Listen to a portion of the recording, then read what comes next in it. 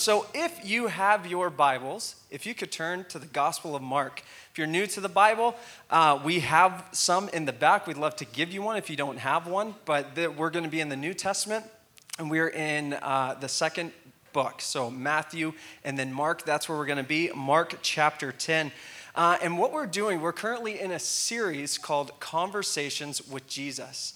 And this is cool. Like, think about this. We get to hear Jesus speak and what it sounded like back then, but also, too, I believe these conversations are still going on right now.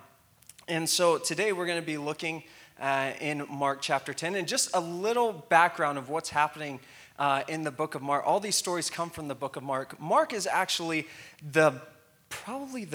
I don't want to say the best, but the first biography we have of Jesus. This was recorded about 20 years after his death and resurrection. And so this is a very detailed biography of Jesus' life. And you could break it down into three sections. The first section is the authority of Jesus. When he speaks, the waves stop, the winds stop. When he speaks, he heals people. People who couldn't walk are now walking. People who couldn't see, who were blind, could now see. There's authority. But then in the second part of Mark, now this authority calls you to follow him and to trust him. And that's where we're going to be today. And the third part shows us where he's going, to the cross and defeating the cross. We're going to talk a little bit about that as well. But Mark chapter 10 is where we're going to be, starting in verse 17. And you know, whenever I chat with people, especially when they find out that I'm a pastor, they will ask, how do I hear from God? How do I talk to God? Like, I have no problem following, I think, but I just don't hear him. As we've been going through these conversations, we see that Jesus speaks. But what we see is, I don't think we like some of the things he says. and let alone, it's very hard to follow those things, especially if it rubs us the wrong way, if it goes against our goals, what we've already premeditated to do with our life, and now Jesus says, no, actually your life is for this. That can rub us the wrong way, and today we are seeing that happen with a guy that we call the rich young ruler. And so we're going to be in Mark chapter 10, verse 17 through 31. And I'm just going to read it, and you can read along with me in your hearts and your mind, not out loud. That will trip me up. So here we go. Mark chapter 10. And Jesus started on his way. A man ran up to him and fell on his knees before him. Good teacher, he asked, what must I do to inherit eternal life? Why do you call me good? Jesus answered, no one is good except God alone. You know the commandments. You shall not murder. You shall not commit adultery. You shall not steal. You shall not give false testimony. You shall not defraud. Honor your mother and father. Teacher, he declared, all of these I've kept since I was a boy. Meaning, as far as I can remember, when I started making choices on my own, I've kept these. This has been my life. And Jesus looked at him. And I love this. He loved him. He didn't say, oh, have you done good enough? Oh, what do you know? What are you? But no, he just looked at him and loved him. One thing you lack, he said. Go, sell everything you have and give to the poor, and you will have treasure in heaven. Then come follow me. At this, the man's face fell. He went away sad because he had great wealth. Jesus looked around and said to his disciples, how hard it is for the rich to enter the kingdom of God. The disciples were amazed at his words. But Jesus said again, children, how hard it is to enter the kingdom of God. It is easier for a camel to go through the eye of a needle than for someone who is rich to enter the kingdom of God. And the disciples were even more amazed and said to each other, well then who? Who can be saved? Jesus looked at them and said, with man this is impossible, but not with God. All things are possible with God. Then Peter, I love Peter. He speaks for us. This is good. Peter spoke up. We've left everything, just so you know, we've left everything to follow you. Truly I tell you, Jesus replied, no one who has left home or brothers or sisters or mother or father or children or fields for me and the gospel will fail to receive 100 times as much in this present age. Homes, brothers, sisters, mothers, children, and fields, along with persecutions, and in the age to come, eternal life. But many who are first will be last, and the last first. Will you please pray with me? Heavenly Father, we come before you now. Thank you for this conversation. Would you please teach us what this means?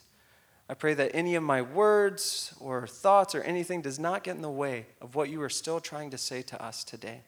Jesus, would you take over at this time? In Jesus' name, amen. How many are familiar with the story? We're done. Okay, no, good. Excuse me. So this is what I want to do today with looking at the story. I just want to answer one question, and that question is this. Is Jesus enough? Can you say that with me? Is Jesus enough? That's the question. And here are two things in this conversation that are going to help us answer that question. We see two things happening. In the first half, verses 17 through 22, we see how you can be bankrupt with everything. Can you say that with me? How you can be bankrupt with everything. And then the second part, verses 23 to 31, how you can be rich with nothing but Jesus. One more time, how you can be rich with nothing but Jesus. So those are the two things we're going to look at. Bankrupt with everything, but rich with nothing but Jesus. So this story, it's actually recorded in 3 of the Gospels, and that's how it kind of gets its name. It's a conglomerate of all of these things. So Matthew, I need to look at my notes. Matthew, he uses the adjective young. Luke uses the noun ruler, and Mark focuses on the riches that this man had. So hence you get rich young ruler, okay? And so here's how it goes. Jesus is going, the man follows, and he falls on his knees. Now, we could see that, commentators see this as two things. They say, this could either be he knew who he was and just out of worship got on his knees. Or out of respect for who he was, he got on his knees. And I think it's the latter because of what he says. He says, good teacher. Good teacher. Now, nothing wrong with that, I think. Actually, there is. We'll get to it. But he calls him good teacher. And why he's on his knees is because he's saying this. Good teacher. I'm good too. I've kept everything. I've done everything well. But there's one thing that I lack. And here's the question that I have for you. How do I get eternal life? Just tell me. How do I get eternal life? Because in his life, he has realized that his goodness, achievements, self-sufficiency cannot achieve anything eternal. More so his life. He can't do it on his own. So he asked Jesus. Now, here's the thing. Jesus could have replied, my son, you've came to the right place. Eternity is my business. I've got you. But no, what does he say? There's a bigger issue here. And he says, why do you call me good? Why do you call me good? Because now he's starting to let the man realize and kind of wake up. There's a bigger issue here. There's a bigger issue. And then Jesus asks about the commandments. In a way asking, hey, you've really tried, haven't you? You've really tried to live a good life. And he goes through the commandments that we just read. And the man says, yeah, I know those commandments. I've kept them. I've done this ever since I can remember. And Jesus sees that this man's life is built on being good as he goes over the commandments. But you'll notice when Jesus goes over the commandments, he leaves out the first one. He leaves out the first commandment. Why? Well, because the man also left out the first commandment. If you're new to the Bible, here's the first commandment. You can find the commandments in 2 places. You can find it in Exodus and Deuteronomy chapter 5. And the first commandment is this: do not have any other gods before me. That's God. That's his commandment. And when we see the word commandment, sometimes we'll see those as just a moral code or things that we're supposed to follow. But actually what these are just God's words to his children. These are God's words to his people. And the first one's so important. Hey, a lot of gods out there. Don't have anyone before me, though, because they're not going to care for you like I do. They're not going to love you like I do. If you go in Deuteronomy chapter 5, you also see this. You see the commandments. And then after Deuteronomy chapter 5, you've guessed it, Deuteronomy chapter 6, you see the purpose of this. And this is something called the Shema. This is a prayer, that the people of God would pray. And I have it on the screen here, and it says this. Hear, O Israel, the Lord our God, the Lord is one. Love the Lord your God with all your heart and with all your soul and with all your strength. These commandments, words that I give you today, are to be on your hearts. Impress them on your children. Talk about them when you sit at home and when you walk along the road, when you lie down and when you get up. Tie them as symbols on your hands and bind them on your foreheads. Write them on the doorframes of your households and on your gates. What Deuteronomy 6 is showing is the purpose of these words. This is why you keep them, because it's not just for you, it's for every person that's in need of God, and that's everyone. And so Martin Luther, the great church reformer, when it comes to the 10 Commandments, he said this. He's like, you know what? 10 Commandments, great, but if you break the first one, you have essentially broken all of them. You've just broken them all. Because if you don't keep God first, you're going to let anything be the God of your life. So why does it say don't lie? Because God doesn't lie. He's not the father of lies. That's someone else. He's the father of truth. So don't talk like someone else. Talk like your father. What about stealing? Don't steal. Why? Because don't you know? God will provide everything you need. Don't put anything in his place. And so if you've broken the first one, you've broken all of them. And so when Jesus is asking these questions, have you kept the commandments? He's simply destroying the young man's outward facade. Just like explosives at the base of a building, Jesus is imploding this young man to seeing, oh, there's a bigger problem than me just trying to get eternity on my own. I have missed even something greater. Because here's the thing, Jesus is not a means to an end. He is the beginning and the end. And Jesus is telling him, I'm not just good. I'm God. I'm what you need. As we see in Revelation chapter 7, salvation belongs to our God who sits on the throne and to the Lamb. Salvation only belongs to God. And it's not about what you do that is good. It's about trusting in the only one who is good.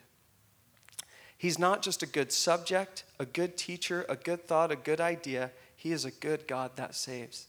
Now, for some of you who might say, yeah, but that happened like a long time ago. And so, is that still relevant today? Well, yeah, it is. And so, one of the best ways to show that, if you have children, you're going to understand this, okay? And so, Jonathan, illustration number 1 about my kids. So this past week, we were at the mall. And Penny saw me, ran up to me, grabbed my hand and said, "Good father, come with me." I'm like, why do you call me good? Like, something's up here.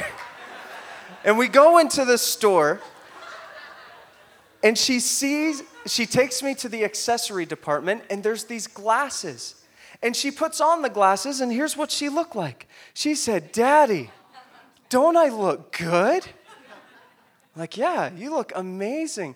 "Daddy, wouldn't I look good every day if I had this?" I'm like, "Yeah, you would look great." And she goes, "Dad, I found the glasses. I know that I'll look good, but there's only one thing that I lack. I can't afford them. Can you help me tell me how to get these glasses, Dad? Can you help me out with that?" And I said, "Sure, I can. Just not today."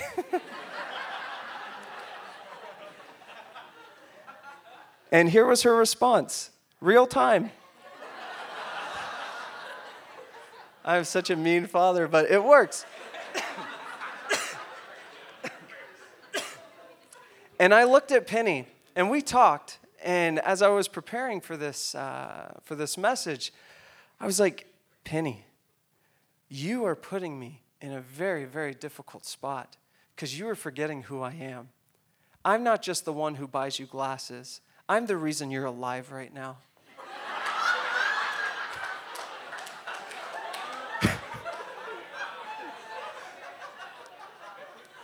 And then I said, go talk to your mother. So, yeah. But just like, do I need to unpack that? Do we get it? Okay. A little too close to home a little bit. How often do we treat God as just a good teacher rather than a good father that holds the key to everything? And so just as my 7-year-old left unhappy, we see that this young man walks away unhappy. He walks away unhappy. Now here's my question. Jesus, don't you care? Don't you care that he's walking away? Like you could explain it maybe better. You could stop and be like, no. But he just asked him to follow him, to get rid of the thing that's separating him from God. And it just wasn't enough for the man. And he walks away. And you see here, why didn't Jesus act more? Well, here's the thing. Jesus just doesn't want to see where your heart's at. He wants your heart. He wants your heart. He wanted this young man's heart because he knows, as it says in Psalm 16, the sorrows of those who run after another God shall multiply. If you're going to run after other gods, sorrows just come with that. It's just going to keep happening. Now, this conversation that Jesus had, it's not a test from God about the young man's stuff, but it's about trusting God instead of his stuff. He knows our heart and knows what we need. And he's asking, will we trust him to be enough and follow him? By definition, every question that you ask, it has an answer. By definition, every question has an answer. However, like the young man, we can look for good answers rather than a good relationship. We can keep asking questions. I don't like that one, so I'm going to ask the question again, or I'm going to ask it to a different source. But no, Jesus gave him an answer. Sell everything and come follow me. And I think that we can do this like the young man because we want relationships that we can control and answers that support our control. And this is the offense of the gospel. When Jesus says, follow me, he is saying, my answer is better than yours. My way is better than yours. But remember where it's coming from. It's not a place of judgment. It's a place of love. It's a place of love. Now, some of you may be familiar with this story, but what Jesus had here was a courageous conversation. He had a courageous conversation with this young man. He cared about the young man. He loved him. Again, this wasn't coming from a place of judgment to put him in his place. He cared for the young man. And I'm wondering, as Christ followers, will our love for people take us to the same place? Will we have these courageous conversations in our D groups, with our friends, with our family, with our children? And I'm not just talking about, courageous friend conversations like, hey, girl, you got some spinach in your teeth. Yeah, I'm a good friend. I was courageous. I helped you out there. Oh, don't wear that. That doesn't look good. Oh, you know what, Ryan? You should cheer for a team that's in the playoffs. Like that. Every service, buddy. I'm going to get you. But a courageous conversation is one that comes from love and saying, you know what? Jesus is better in this.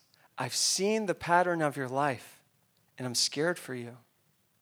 I see what you're striving for, and you're not getting it. I've been with you. I need to call this out. I need to tell you that Jesus is enough in this situation, that he's better. Why isn't he enough in that? And to have those, does that make sense? To have those conversations. And before we go on to the next point, this is just on my heart. As I was reading this, I was trying to read from different perspectives, but I couldn't stop reading it as a father. And I thought, what would the rich young ruler's parents be like at this point? Whoa, there's my son. He's rich, he's young, he rules. Okay, this is good. And he's in front of Jesus. He's kept all those commandments. That's great. Oh, man, we're so proud of our son. Wait, where's he going? Why are you walking away? Why are you walking away from Jesus? And I wonder, oh, man, this got me.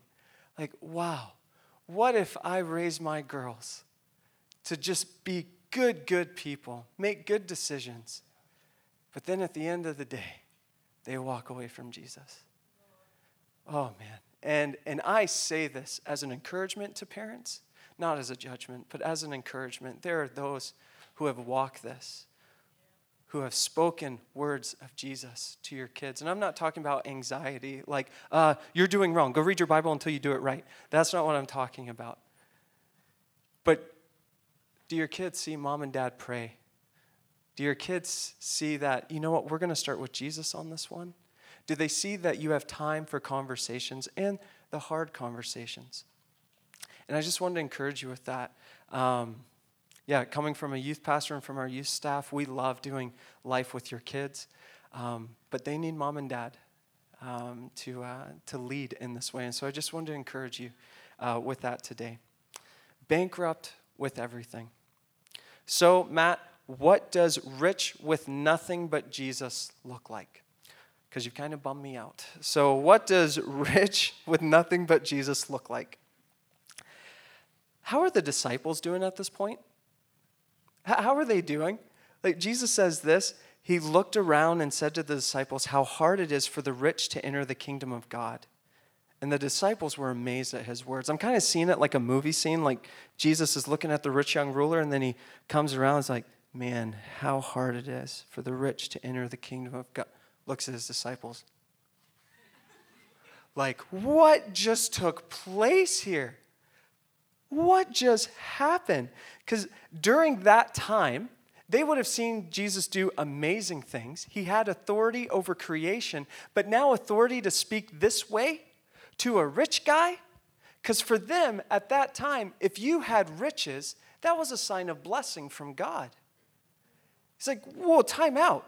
Your riches aren't a blessing and they can't get you into heaven? Whoa, what's happening here? So Matt, what are you telling me? Are you saying that Jesus has a problem with money? I live in Vancouver. I need money.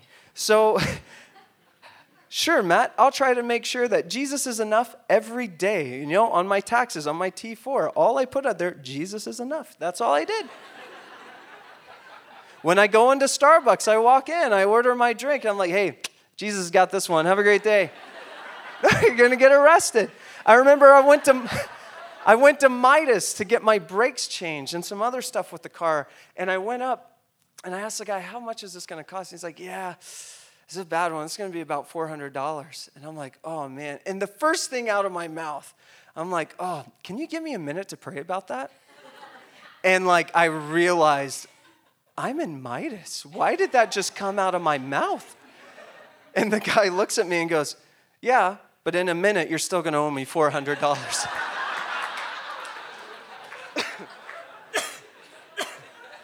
So does Jesus have a problem with money? When he says, get rid of this, sell it, and come follow? Does he have a problem with money? Not at all. Jesus teaches on being a good steward of finances. He teaches good practices with your money, such as tithing and giving offerings, giving to widows and orphans, helping those in need, not being in anyone's debt financially. He cares about money. He tells us how to be good stewards of it. In fact, in 1 Timothy chapter 6, verse 10, I believe it's back there. For the love of money is the root of all kinds of evil. Okay? Not money, but the love of it. Actually, here's another good example. I love this. We're going to go later on, 2 other chapters, Mark chapter 12, if you could put those slides up. Here is a situation that Jesus is in, and I think this is fitting for tax season. It says this, later they sent some of the Pharisees and Herodians to Jesus to catch him in his words. They want to trick him. They came to him and said, Teacher, we know that you are a man of integrity. You aren't swayed by others because you pay no attention to who they are, but you teach the way of God in accordance with the truth.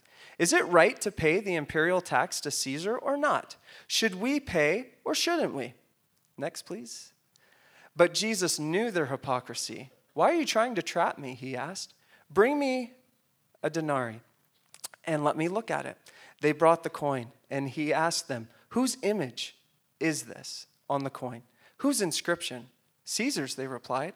Then Jesus said to them, give back to Caesar what is Caesar's and to God what is God's. And they were amazed at him. They were amazed. So my question would be, if we live in this world, this fallen world, we live by certain rules, and we give to Caesar what's Caesar's, but give to God what's God's. What inscription is on you? When it comes to your stuff, when it comes to the things you have, is it a blessing from God, or is it something that you've achieved and has potentially separated you from trusting God fully? What inscription is on you? Is it good stuff, efforts, intention, or is it the only one who is good?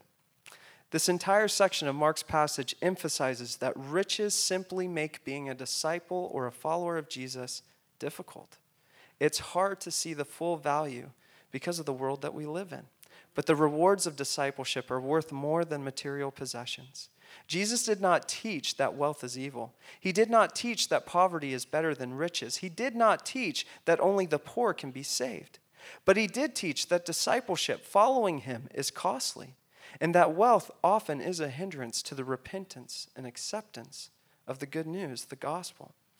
The young ruler was trusting in stuff and being good, but his dependency on his performance and riches was keeping him from eternity with God. And this is a problem because outside fixes can't solve an inner issue.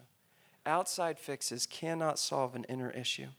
But just in case we are still worried that riches won't get us into heaven, Matt, I have money. I'm still a little worried. Like, do I get into heaven? Jesus makes it plainer here. But Jesus said again, children, how hard it is. Oh, talk about riches again. No. How hard it is to enter the kingdom of God. It's easier for a camel to go through the eye of a needle than for someone who is rich to enter the kingdom of God. The disciples were even more amazed and said to each other, well, wait. Okay, so if it's not just riches, then who? Who then can be saved? Because now we're all part of the conversation. So you could have been like, well, it's great. I'm a college student. I'm getting into heaven. I'm good. But now we're all part of this conversation. What about me? I'm a third generational pastor. Like, my whole life has been this. So if I get to heaven, I'm like, hey, yeah, Matt Johnson, served in youth for lots of years. Oh, never heard of me? Mark Johnson, missionary of the Philippines, planted lots of church. Tom Johnson, no? Magic Johnson? Like, nothing? Oh, man. That buildup was all for that. It paid off well. That was good.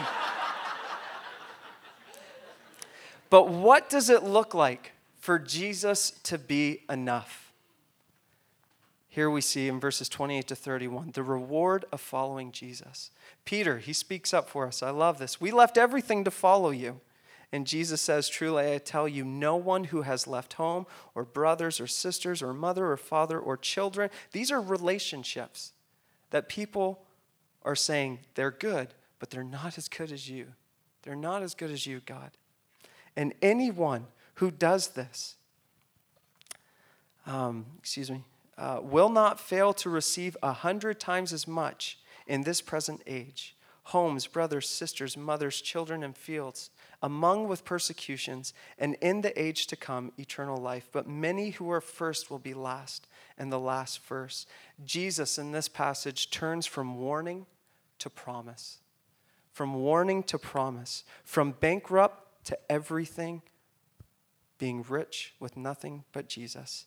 Jesus says that the joy of obedience trumps the joy of our stuff and comfort, that he alone secures our future. This is a quote I read earlier this week. Jesus does not call us to mystic nothingness, to an uncompensated poverty, or even to a virtue for its own sake. He calls us to transfer investments and to expect dividends. Invest in Jesus. You're going to get so much more back.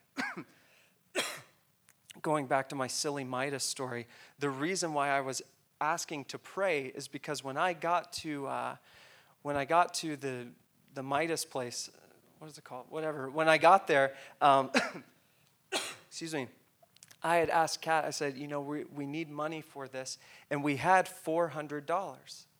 But she said, there's an orphanage that we're supporting in the Philippines, and I would really like to give $200 to that.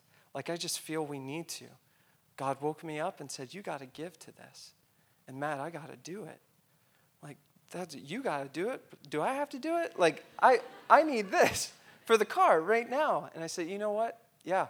When I went to pray, that's what I was praying about. I'm like, God, please don't, like, let me crash and die because I didn't get the brakes, but it's $400. We only have $200. We're going to trust you. If we need to ride bikes, if we need to do whatever, we'll do it. And so I went to the guy and I said, yeah, I prayed. Can't do it. Sorry. And he's like, so weird. Okay. So I get out. I get in my car. I kid you not. Before I start the car, my phone rings, and it was my friend, excuse me, who owns a parts business. And he said, hey, Matt, do you still drive a Jetta? And I said, yeah, I do. He goes, does that Jetta need brakes by any chance? And I said, yes, it does. 4 of them.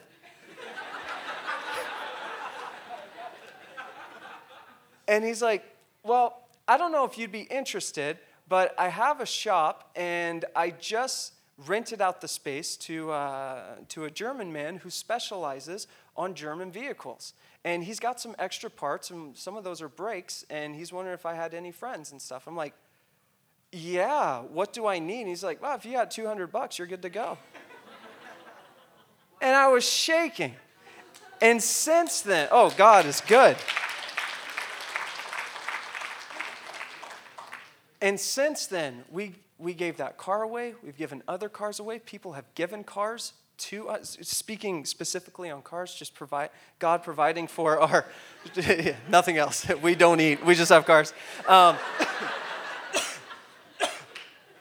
But God has been so good in that way. I mean, up 2 weeks ago, we were in need of a car, and I had 3 people come up to me with cars.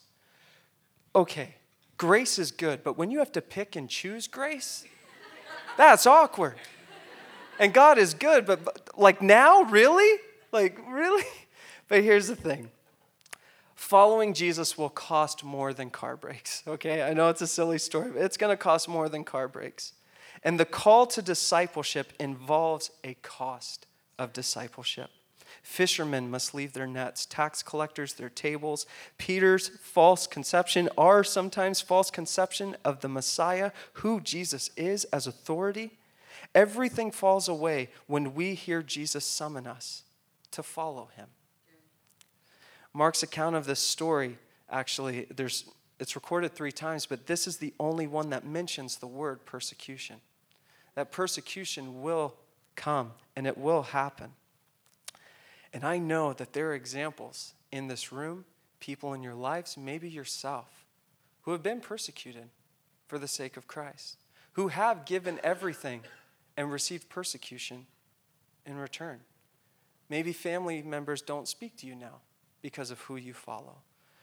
Maybe you live in a dangerous place, or we know people who live in a dangerous place. They want to live for Jesus, but if they live it in public, they're going to get in a lot of trouble. But I still believe that Jesus is better, and he is enough when he calls us to follow him. I wanted to end, I wanted to end with this illustration, and forgive me if I tear up. This is about my mom. It's going to start. Here we go. But my mom, amazing woman. She passed away 3 years ago, and she was diagnosed with rheumatoid arthritis for about 30 plus years of her life. And if you've known anyone who has lived in pain, like chronic pain every day, pray for them.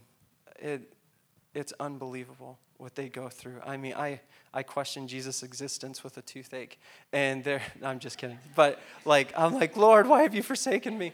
But with my mom, she was raised in the Philippines as a missionary kid, experienced extreme verbal abuse from her father, always didn't get the best hand dealt to her, married a Texan, there you go.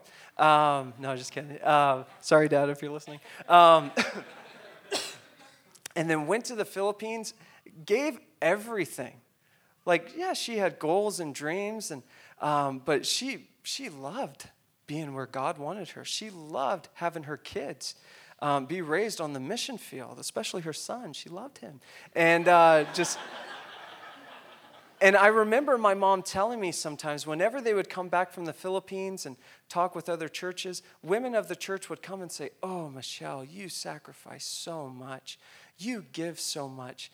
Oh, wow, how do you even live? How are you even happy?" And it would bum her out. She's like, "No, I'm where God is. That's why I'm happy. Like, yeah, I may not have the house that you have, but I'm glad God gave it to you. And I'm glad what God gave to me. And I'm glad that we get to do this together." And just such a great look at life, but also because she was looking at her Savior. And she, for 30 plus years, couldn't leave the house some days in chronic pain. It affected her ministry. It affected her health. And then 3 years ago, it affected big time. And so we went down to the States to go visit her because the doctors called me and said, "You have 2 days." So we went there, and I saw my mom, and it was hard because it was my mom, but she had tubes, and, the ventilator was breathing for her, and I just looked at her, and I'm like, "You've given everything. You've given everything. You've given your finances." Like, we didn't trust her with money because she would give it away. You've given everything. And this is how you go with still pain. We prayed for this to be taken away if it was God's will, and it wasn't. And man, this is hard. This is hard. And this pastor was doubting, where's my mom going to go? Is this real? Is it really worth following Jesus right now? Is it? And my mom, she couldn't talk because she had the ventilator. And she gave me a thumbs up and was doing this. And I'm like, "No, this is bad." And she looked at me again. She goes, "No." And what she was telling me was like, "Do you know where I'm going? Like, finally, this body's going to be dancing. Finally. Like, this is the reward that I have. And I've gotten so much here. And now I'm about to have so much more."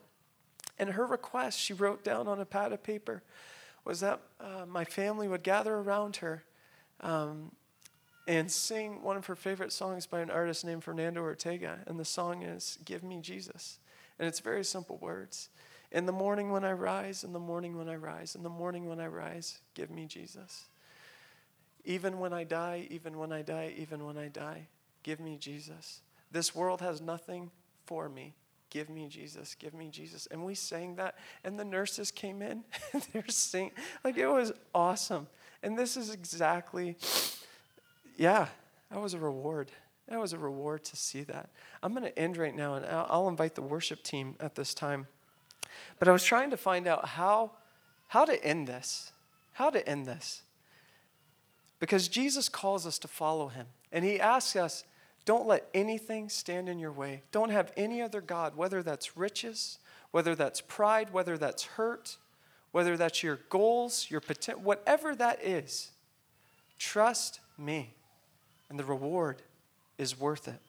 And Dallas Willard, one of my spiritual heroes, he wrote The Cost of Non-Discipleship. We hear about the cost of discipleship, but he wrote The Cost of Non-Discipleship, and he says this: "Non-discipleship cost abiding peace, a life penetrated throughout by love, faith that sees everything in the light of God's overriding governance for good, hopefulness that stands firm in the most discouraging of circumstances, power to do what is right and withstand the forces of evil. In short, it cost exactly that abundance of life Jesus said he came to bring.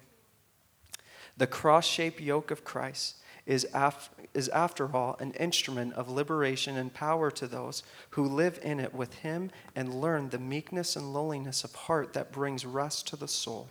The correct perspective to see following Christ not only as the necessity it is, but as the fulfillment of the highest human possibilities and as life on the highest plane." And I believe Jesus is continuing this conversation with us and inviting us to life to the fullest. Not life to the fullest with our stuff, even with our relationships, but life to the fullest with relationship, with him. And as we conclude this service, I'm going to pray and I'm going to hand the mic to Jonathan. We're going to go into a time that we call ministry time. And we're going to have communion here, which represents the one who's asking us to give all. He did it first. He gave all.